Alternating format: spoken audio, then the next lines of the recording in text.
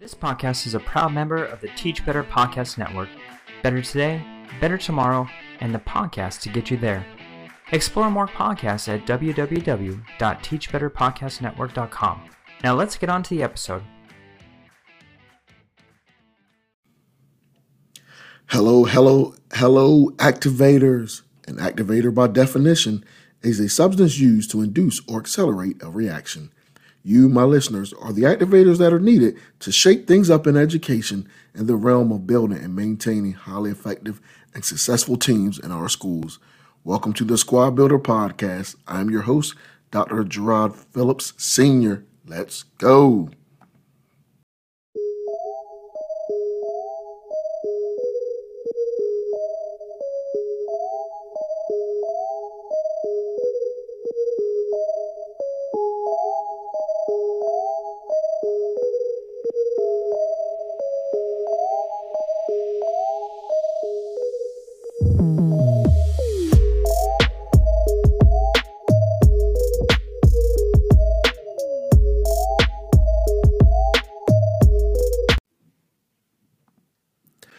I'm glad that you're able to join me on today. I want to get into a topic that we all have experienced as teachers, specialists, leaders, or any other role that we may play in education. Today, we're talking about peer influence in this episode. And to me, there's two sides to peer influence. We ain't going to dwell on the negative side on today because to me, we all know what it is. To me, that's the maintaining of the status quo primarily, and then feeling some type of, another part is when we feeling some type of way when our peers are going above and beyond for kids and we not quite understanding it and some hate and other things start creeping in. But this podcast is more about pushing the positive work forward. So we just going to focus on that positive side of peer influence, which we're going to delve into. Now, when I think about positive peer influence, the effect of it can be so profound that it can indirectly even help our leaders and districts retain team members. The Squad Builder Podcast is all about building highly and effective teams in our schools and promoting this profession and making sure that we do something about this teacher shortage.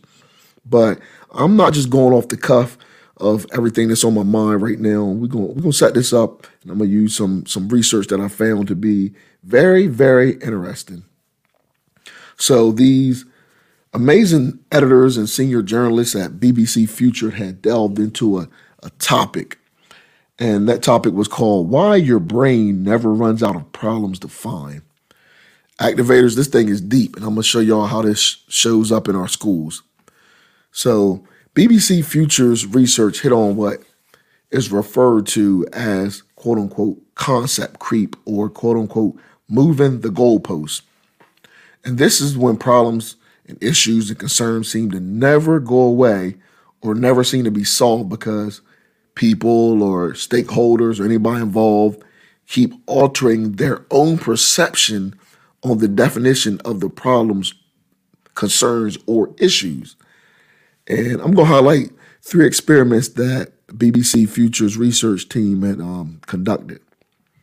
So they go about bringing in some volunteers into the lab, and their first experiment or their case study, it really wasn't even that challenging. They had generated some faces using technology, and these faces were strategically designed by the research team to range from being very harmless to very intimidating.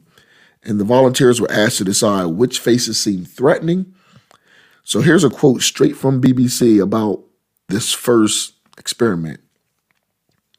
As we showed people fewer and fewer threatening faces over time, we found that they expanded their definition of quote unquote threatening to include a wider range of faces. In other words, when they ran out of threatening faces to find, they started calling faces threatening that they used to call harmless. Rather than being a consistent category, what people considered threats, depending on how many threats they had seen lately. Next up was another experiment. So they transitioned to part 2 per se, in which the volunteers were shown colored dots on a screen, and they needed to decide whether the dots were blue or purple. So here's a quote straight from BBC Future about this second experiment. As blue dots became rare, people started calling slightly purple dots blue. They even did this when we told them the blue dots were going to become rare, or when we offered them cash prizes to stay consistent over time. These results suggest that this behavior isn't entirely under conscious control. Otherwise, people would have been able to be consistent to earn a cash prize. So as research goes, the researchers started making some assumptions, as you do when you're gathering data, whether qualitative or quantitative. You're going to start making some assumptions, and then you're going to start, questioning some things. So this is what they did. They thought that maybe the results could have been a byproduct of the visual system, things that they could see. So here's their third and last experiment or case study on this topic with the volunteers. So this time, the volunteers had to read about different scientific studies, or let me back it up. They read different scientific studies, and all they had to do was decide what was the specific studies ethical or unethical. So if they read one study, they had to figure out whether that one particular study they read was ethical or unethical, and then they moved to the next one. Activators, what BBC Future stated blew my mind. Because here, other than the reading part, it wasn't like the visuals like the last two. Here's a quote straight from the team. We were skeptical that we would find the same inconsistencies in these kinds of judgments that we did with the colors and threat. Moral judgments, we suspected, would be more consistent across time than other kinds of judgments. After all, if you think violence is wrong today, you should still think it is wrong tomorrow, regardless of how much or how little violence you see that day. But surprisingly, this was incorrect. Instead, we found the same pattern. As we showed people fewer and fewer unethical studies over time, they started calling a wider range of studies unethical. In other words, just because they were reading about fewer unethical studies, they became harsher judges of what counted as ethical.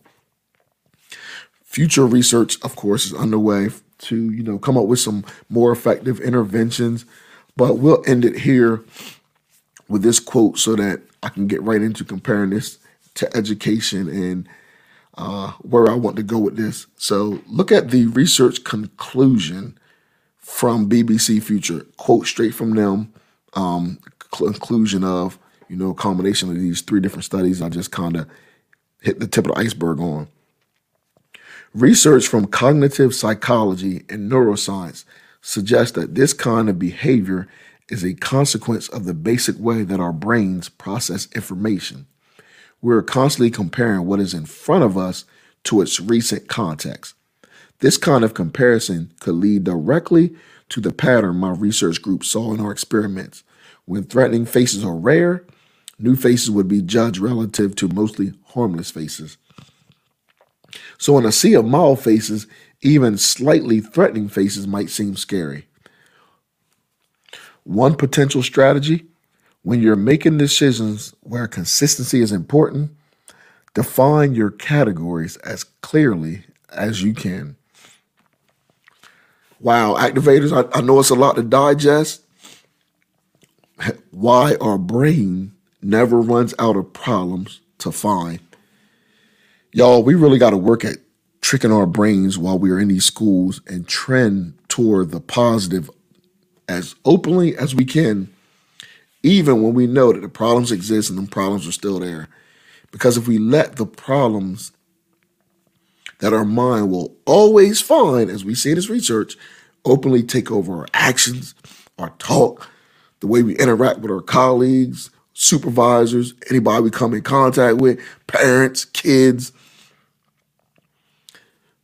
we may eventually perpetuate the narrative that is going around that education is a field not to get into or a field to get out immediately. And with this podcast, I'm just one person. My guests are just one person. But collectively, we going to change this thing because we have the power to do that.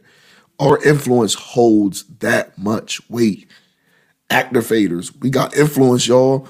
Our collective influence is so powerful that we can have our younger colleagues looking at us as big brothers, big sisters.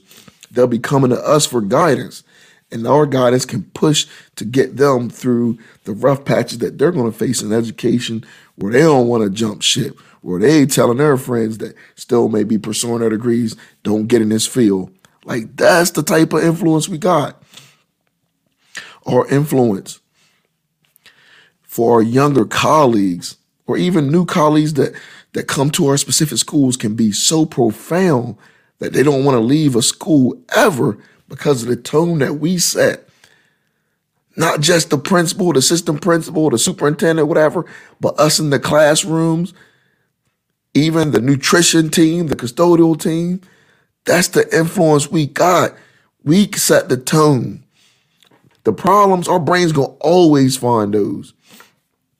It don't always gotta start with admin, district office, etc. You can be the change. You can bring that undeniable energy where you light up any classroom you walk in, and your energy can draw kids to you to not only learn from you, but glean life lessons from you. That can go for kids that may not even be on your roster in your class. Those kids will want to come visit you because they hear about you from their friends that are in your class. Word spread. Like, that's how we need to start tricking our brains to change that narrative around us. Y'all, I feel this thing deep down within me. We got so much influence that can be used to really turn this ship around in education. One school, one district, one undergrad program at a time. Y'all, let's change the narrative. Let's trick our brains. The problem's going to be there. We know that. We can work together to solve them, but let's not focus on those. Like I said, we have so much influence that can be used to really turn this ship around in education. One school, one district, one undergrad program at a time. Until next time, let's activate, motivate, and squad